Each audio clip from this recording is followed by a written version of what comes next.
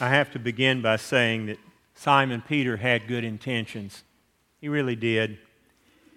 He wasn't trying to tell the God of this world that created everything what to do. He was trying to help.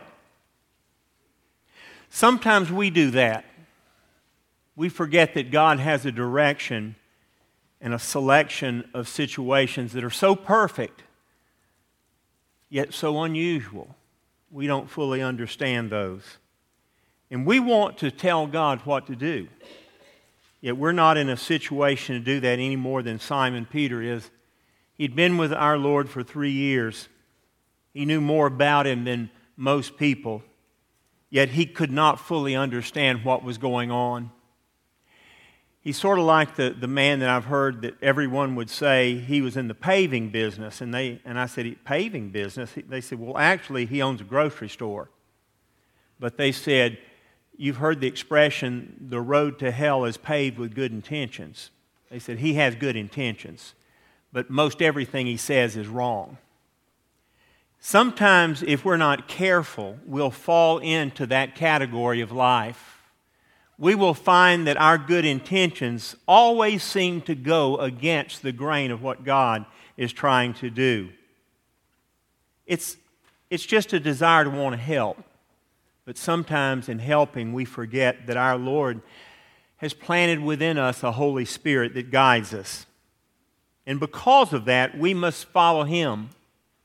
I entitled this sermon, Missing the Mark, because that's the exact definition of sin. James 4:17 says, therefore to him that knoweth to do good and doeth it not, to him it is sin. But the word sin there means, literally from the Greek, means missing the mark, as if you were an archer aiming at a bullseye and you fired a shot and you missed it. It means your intent was to do right, but you didn't quite do it. You missed the mark. And that's such a wonderful picture of what sin really is. People think that sin is wickedness and horrible things that you do and selfishness, and those are part of it, but also attempting to do something with good intentions and missing the mark is also a sin. Back in the 2004 Olympics, Matt Emmons was competing in the 50-meter three-position rifle event.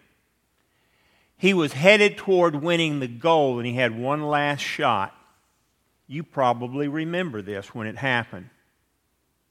He took position to fire the final shot. He was so certain of it, and when he fired, he hit literally on the edge of the bullseye, and he was so excited, but when he hit the target, nobody applauded. And the reason is he was in lane 2, and he hit the target in lane 3. Not only did he not get an 8.1, which he expected to get, he got a 0. He fell into 8th place. He hit the wrong target. And many times we do that. We have good intentions, but we fall short of that. And God expects us to be more focused than that. Now, I want to remind you that not all intentions are good and very well thought out, and sometimes sin is more abrasive than you can imagine. A lot of failure has resulted from bad decisions and limited information, or just a desire to want to win and not really do what is right. And we do that all the time. Sometimes people are motivated by sordid gain, and they go after something. I've seen some of the most brilliant people in America do some of the most horrible things. And when it was all said and done, we discovered that it was all about themselves and not about what is good or right. In our scripture today, Simon Peter has some hopeful intentions.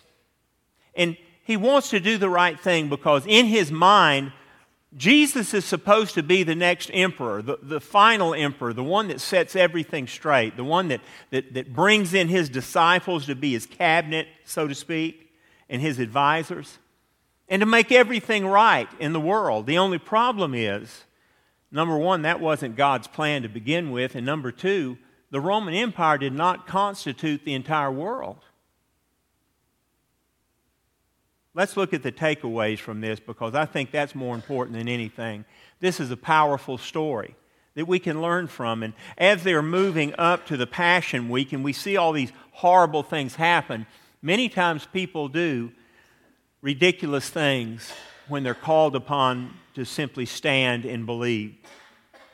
I think the first takeaway is this: God's will is not performed through man's efforts. As much as we want to do that, God's will sometimes is performed through our weakness. We think it's our strength and our ability that's going to do what needs to be done. But sometimes God will use us to perform His will. Other times we interfere with God's will. Simon Peter wanted to be a part of God's will. He wanted to serve God obediently. He wanted to follow Him in every sort of way, but somehow along the road he was distracted. He took the words of Jesus and put them alongside and mixed them with the words of the disciples. He got confused about where he was going. It's important sometimes for a wise person not to speak, but to listen. Simon Peter was not being a wise person. He didn't listen to Jesus, number one, but he also didn't ignore the words of the disciples, because sometimes they were more wrong than Simon Peter. Be careful who you listen to and who you trust, because sometimes when you get half the information, you make a very flawed decision in life. And we have to be careful about that in our lives, because there are many voices speaking to us, many people shouting out at us, trying to tell us what we should believe and what we should think. When I was a young boy, the voice that I listened to besides my parents was the voice of a man on the radio named Paul Harvey. Any of y'all grow up listening to Paul Harvey? 8:30 in the morning, 12:15, this is in Atlanta, 12:15, and then my favorite was 5 o'clock in the evening, because what was that? It was totally different than the others. That was the rest of the story. And I have every book that was ever written about Paul Harvey and his radio program. I gained a lot of understanding about life early in life from Paul Harvey. But sad but true, Paul Harvey died one day, and Paul Jr. did not succeed him like I thought he would. There's another man that came along just before I married, and I began to listen to him. And as you know, Rush Limbaugh died the other day. He succumbed to the cancer that he had been struggling with. He was more political than Paul Harvey, but yet he had a lot of euphemisms and axioms that were really powerful. And I'm learning that what I was listening to in both those people was simply the wisdom of God distilled down to truth. We have to be careful who we listen to, because there are a lot of voices giving us different opinions. I noticed early on, about this time last year, that the different cable stations all had different opinions about the coronavirus. COVID was different to each one of them. Then I began to read the National Institute of Health, the CDC, and what was written out of some of the major medical publications, and they were all different.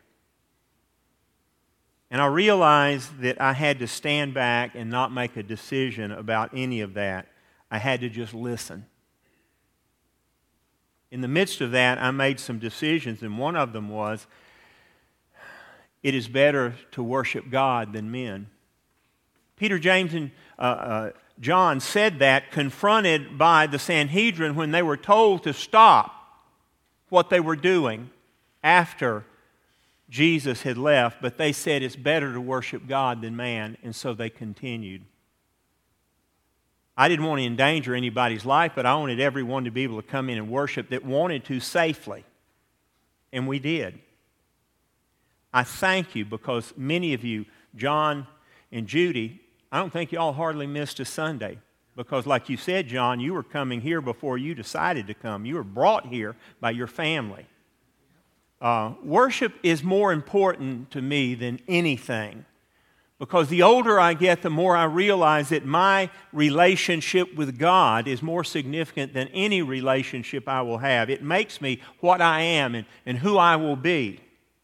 And I'm glad that you're here today because we've gotten to a situation where now we know more than we knew a year ago. We're able to take the shots and you're safe. But continue to practice safe decisions because we don't want anyone to be sick. God's will is not performed by man. God loves to literally demonstrate His power. What is that expression you use, Dr. Chittum? God likes to show up and show out. That's so true. And many times we interfere with that. Many times we step in the way of that. Some people think that because a child runs in front of a parade that he's leading the parade. No, that's not true. We can pretend to be leading what God is doing, but the Holy Spirit, as we are told, is like the wind. It blows where it chooses to blow. It's not guided by mankind. Therefore, we need to understand, as it says in verse 32, Jesus says, He spoke plainly about this to indicate He was direct and to the point. Sometimes Jesus used parables. And a parable is a way to explain a complicated issue in a simple way so everyone will understand it. You see, we didn't understand for a long time as children that Aesop's fables were really written to help children understand complicated ethical and moral issues. And they worked. Of course, I can't mention anything about the modern day fables like Dr. Seuss because they're not allowed. But I will always be thankful to the Cat in the Hat. I will always be thankful to several of the children's writers that made a difference that never intended to do anything but help children to grow up. Perfect love, as I said several weeks ago, casteth out fear. And I am not fearful of a generation that is afraid of everything because they'll live their lives hidden away. We're called to be people not of the darkness but of the light, and therefore we're not going to worry about the things that they worried about. The second takeaway for me is this: Christians cannot predict God's pathways. We just can't do it. We want to sometimes. We want to say what God is doing, but really it's impossible to do. Isaiah made it very plainly in these succinct words. He said, "For my thoughts are not your thoughts, neither are my ways your ways. As high as the heavens are from the earth, are my ways from your ways." So what he was saying, I love you, but quit trying to guess what I'm doing. And yet, 18 out of 20 Christian stations have somebody that knows exactly when the Lord is going to return. And they will sell you a tape for $24.95 about it. Let me say this again, and I've said it before, and I believe this with all my heart. It's not about knowing when the Lord is returning. It's about what you're doing when He returns. Are you working in His field serving Him? Or are you distracted by things of this world, such as predicting when He's coming back? The reality is we need to be people who are obedient to God in every way. Simon Peter wasn't having any part of what was going on. He rebuked our Lord. He thought surely he's confused or he's sad or something's wrong. I want to explain to you, though, when He rebuked Simon Peter, He was not saying that Simon Peter was Satan. He was not saying that at all. The rebuke shows us that Peter was very upset and harsh. I mean, he didn't just simply say, "Lord, that's not true." He got very angry. Because in his mind, he knew what was going to happen. I've learned a couple of things since I've lived here in the Black Belt. I came here 11 years ago, about a week or so passed. And I've learned this: don't ever, ever try to predict what the weather's going to be like in Selma for 12 hours. You don't know. I told Miss Sarah back there this morning, I said, the reality is Tuesday, I got up and I thought, boy, it's cold. And I put on, several layers of clothes. And through the day, I was like an onion peeling off layers of clothes. But by 4 o'clock, it was August. That's just the way it is. You can't predict what's going to happen here. The weatherman can't predict. Somehow, the black belt is different than everywhere else. It can rain here when it's not raining anywhere else in the state. And our ability to predict the weather here is as foolish as Peter trying to tell the Lord what to do. When the Lord said, "Get thee behind me, Satan," what he was referring to was that Satan was prompting Simon Peter to do this indirectly. Because what was Satan's number one goal at that time? To interfere with Jesus reaching the cross and dying for us. And then being placed in a tomb and then being raised again. If Satan could have stopped that, he would have stopped everything. In fact, when you get to the garden where Jesus is praying and all the disciples are falling asleep, let me mention this to you too. You may not fully understand this. They were not falling asleep because they were bored with our Lord. They were falling asleep because satanic influences were touching them. Satan wanted them to sleep. And yet, Jesus was setting his face like a flint toward the cross. This was something he had to do. The disciples didn't understand that. How do you die in order to live? They did not have an understanding of the Old Testament as some of the prophets did, that someone had to pay the price. God couldn't simply wave his hand and say, "Oh, you can all come to heaven." God's holy and he's perfect. And he's not afraid of sin. Sinners are afraid of him. If we were to step into the presence of God without the covering of Jesus' blood over us, we would not simply hurt or burn or just die. We would cease to exist. Jesus made this very plain when he said, "Fear not he that can kill the body, but he that can kill the body and the spirit." You see, we can't simply step into heaven. God is holy, and his law is true and right. And because of that law, someone had to die to pay for the sins of the world. And that someone, if Jesus had lived just a good life, he could have only purchased his own way to heaven if he were a sinner. But he had to live a perfect life to pay for the sins of every person that would ever live. And as I've told you many times before, Jesus didn't die for the elect. If he had died just for the elect, that would have been a population that would have been much smaller. Those who choose to accept Jesus' gift of salvation. No, Jesus didn't die for that. He died for the sins of the world. His death was not just about killing the sin nature in mankind. It was about killing the sin nature in creation, to restore creation. Because Jesus will, and it's very plain, John heard it on the Isle of Patmos when he was given the vision of things to come. Jesus said, "Behold, I make all things new again." Now stop and think about that. How do you make all things new again? Remember when you bought that new car that you dreamt about and saved for? And you got it and you washed it so much that you just wanted it to stay clean. And then one day, that piece of gravel came off of that ugly old tractor trailer in front of you and made a hole in your windshield, that crack that seemed to grow. Or maybe a child spilled a drink in the car and it made a stain. Maybe it was someone that backed into something and suddenly it wasn't new anymore. You know that feeling.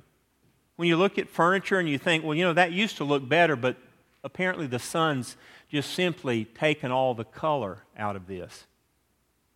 We had a situation here at the church not so long ago. Gene Pearson, our artist in residence, as I like to call you, She's done many beautiful pictures of this church, but one that she did that we so loved, and it was during the time when we were beginning the renovation next door. And I believe, Gene, you're the one that gave it the title, Giving Back Going Forward. Many of you bought copies of that, and it's wonderful. But somehow in the process of printing that, the printer used an ink that has bleached out with time. And Jean, in her keen eye, caught that. None of the rest of us did. And she's been about replacing that. During the coronavirus, you've been about replacing those that have bled out. Those things happen in this world. But Jesus says, I'm going to change the world because that was never to happen. And He's going to say, behold, I make all things new again. When you're in heaven, you're not going to have to vacuum or sweep or clean or dust or rake leaves or any. It's going to be new and it's going to stay new. Isn't that incredible? I mean, think about that. Think about a world where there's not going to be, well, dare I say to Selmians, think about a world with no trash on the side of the roads. You literally, we several years ago, Harold, remember when we cleaned up down Old Marion Junction Road? And I'll never forget, we got to the end down there, and Harold was running his four-wheeler hauling, 20 or 30 bags of trash back and forth we piled up out there. And we were coming back with someone, and Kitty Cosby almost jumped off of our four-wheeler because somebody threw out their McDonald's sack on the road. I mean, our beautiful work was destroyed that quickly.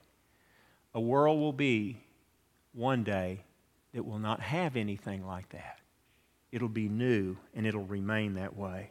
That's the world that Jesus imagined that the disciples didn't understand. He wasn't going after taking over the Roman Empire because that would have left out 4/5 of the world.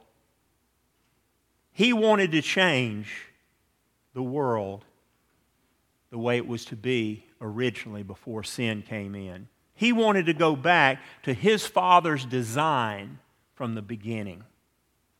And we forget that. Preventing the death of Jesus would have been Satan's greatest victory. And he was enticing Simon Peter to be a part of that. What greater insult could there be than that? But the third takeaway is this. We have to choose to die to our desires and our dreams and our wants and allow Christ to lead, because we have no idea what we want in this life.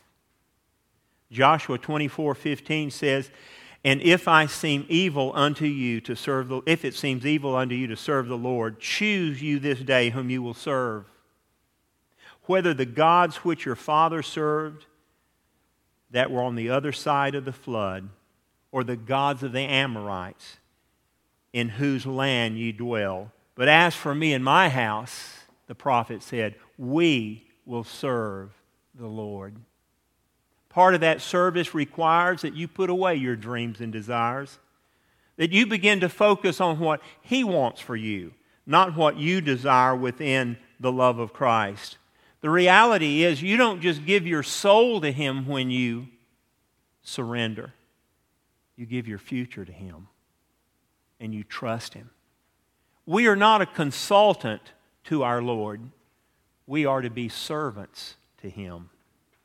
The lesson for us today is that Jesus, in addition to the rebuke, exposes the cause of the failure of the disciples. In verse 33, He said, "You do not have in mind the concerns of God, but merely human concerns." We've got to somehow lift up our eyes from human ways. You know, the Greek word for mind that's used here means to have a mental disposition for. We can call it like-minded. But here's what we have to do. We can't let our mind be His thoughts. We are told to let that mind be in you that is in Christ. His mind is to guide us. We're to be conformed to that and to that alone. And because of that, we can be changed. One of my favorite people to study and to read about is Charlemagne. One Wayne May's not here today, but he claims that his bloodline goes back to Charlemagne. And some of you also do. But Charlemagne was an incredible person. His mother had a dream and told him that in that dream God had spoken to her and given her direction. And Charlemagne, as a young Christian and as a submissive son, listened to his mother. And the world was changed because of that. In 1000 AD, 186 years after the death of Emperor Charlemagne, officials of the Emperor Otto at that time opened Charlemagne's tomb. I never could figure out why they did that. I think they were just curious to see what was in there because no one in his leadership council was around at that time. When they opened his tomb, it was extraordinary. He was sitting on a throne that was solid gold. He was surrounded by some of the most beautiful jewels that had ever been owned. It was a priceless treasure. And on that throne was a skeleton of Charlemagne, still in some of his armor. But strangely enough, there was a Bible opened on a table beside his throne, and his skeletal finger was pointing down at a passage of Scripture. You know what it was? It was Mark 8:36. For what does it profit a man if he should gain the whole world, yet lose his own soul? Charlemagne sent that message back to the world 186 years after he died. And that lesson was told to children for generations after that. Be careful what you set your affections upon. You know, in ancient Rome, if you were going about your business and suddenly a garrison of soldiers came along, and in the midst of them was a man that had been beaten and was stripped and was carrying a cross, and that man went over the hill, you knew he wasn't coming back. He was going to die. You knew what the outcome would be. Yet Jesus says to us in this passage that we are to take up our own cross and follow him. What did he mean by that? I think he meant that we are to set our trajectory as Christ guides us through his Holy Spirit. And we're to prepare to die. When you go somewhere to prepare to die, you take care of everything behind you. You write out your will. You make sure everything will be cared for, and you go away to die. Much the way soldiers did many years ago in battle.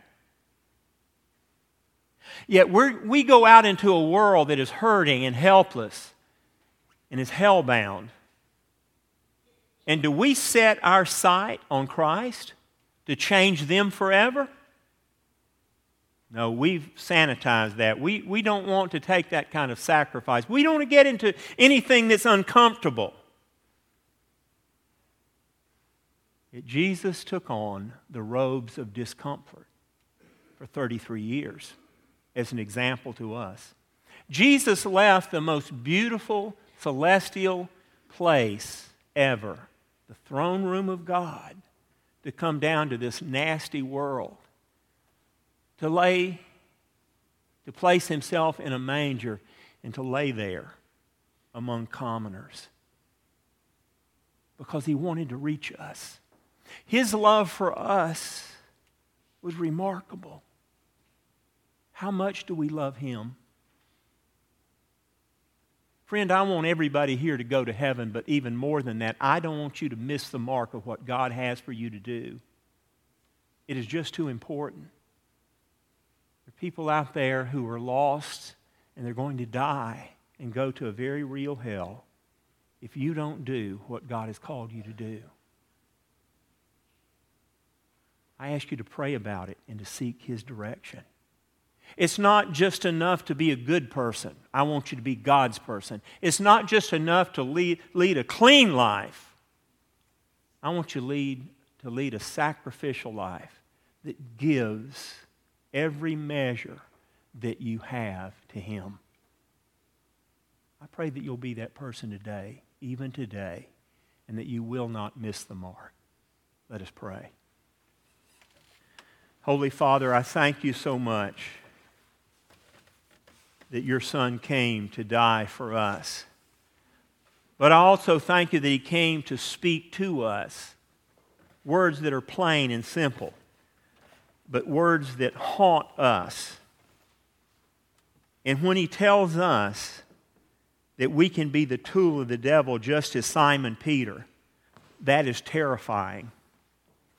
And as frightening as that, the reality that we can also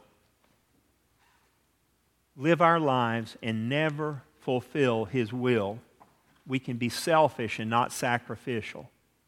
God, speak to someone today that's seeking your will.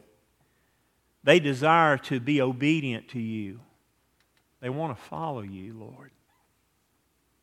And may they begin by the first steps they take during this invitation. If you call them to serve you, and they need to come to this altar and make sure that they understand that so that others would pray for them and would guide them. Lord, I thank you that you've spoken to many thousands of people in this church over 178 plus years. And I thank you that many great things have happened when people were obedient. Ministers and missionaries and lay preachers and folks that have touched the four corners of this world have answered the call to pick up their cross here. And I pray that today someone would. Lord, if there's a need for someone to come forward and to make a profession of faith or to come forward and join this church, may today be the day that they make that decision. Lord, speak to them, and I pray that they will respond appropriately, even now. For it's in your holy name we do pray. Amen.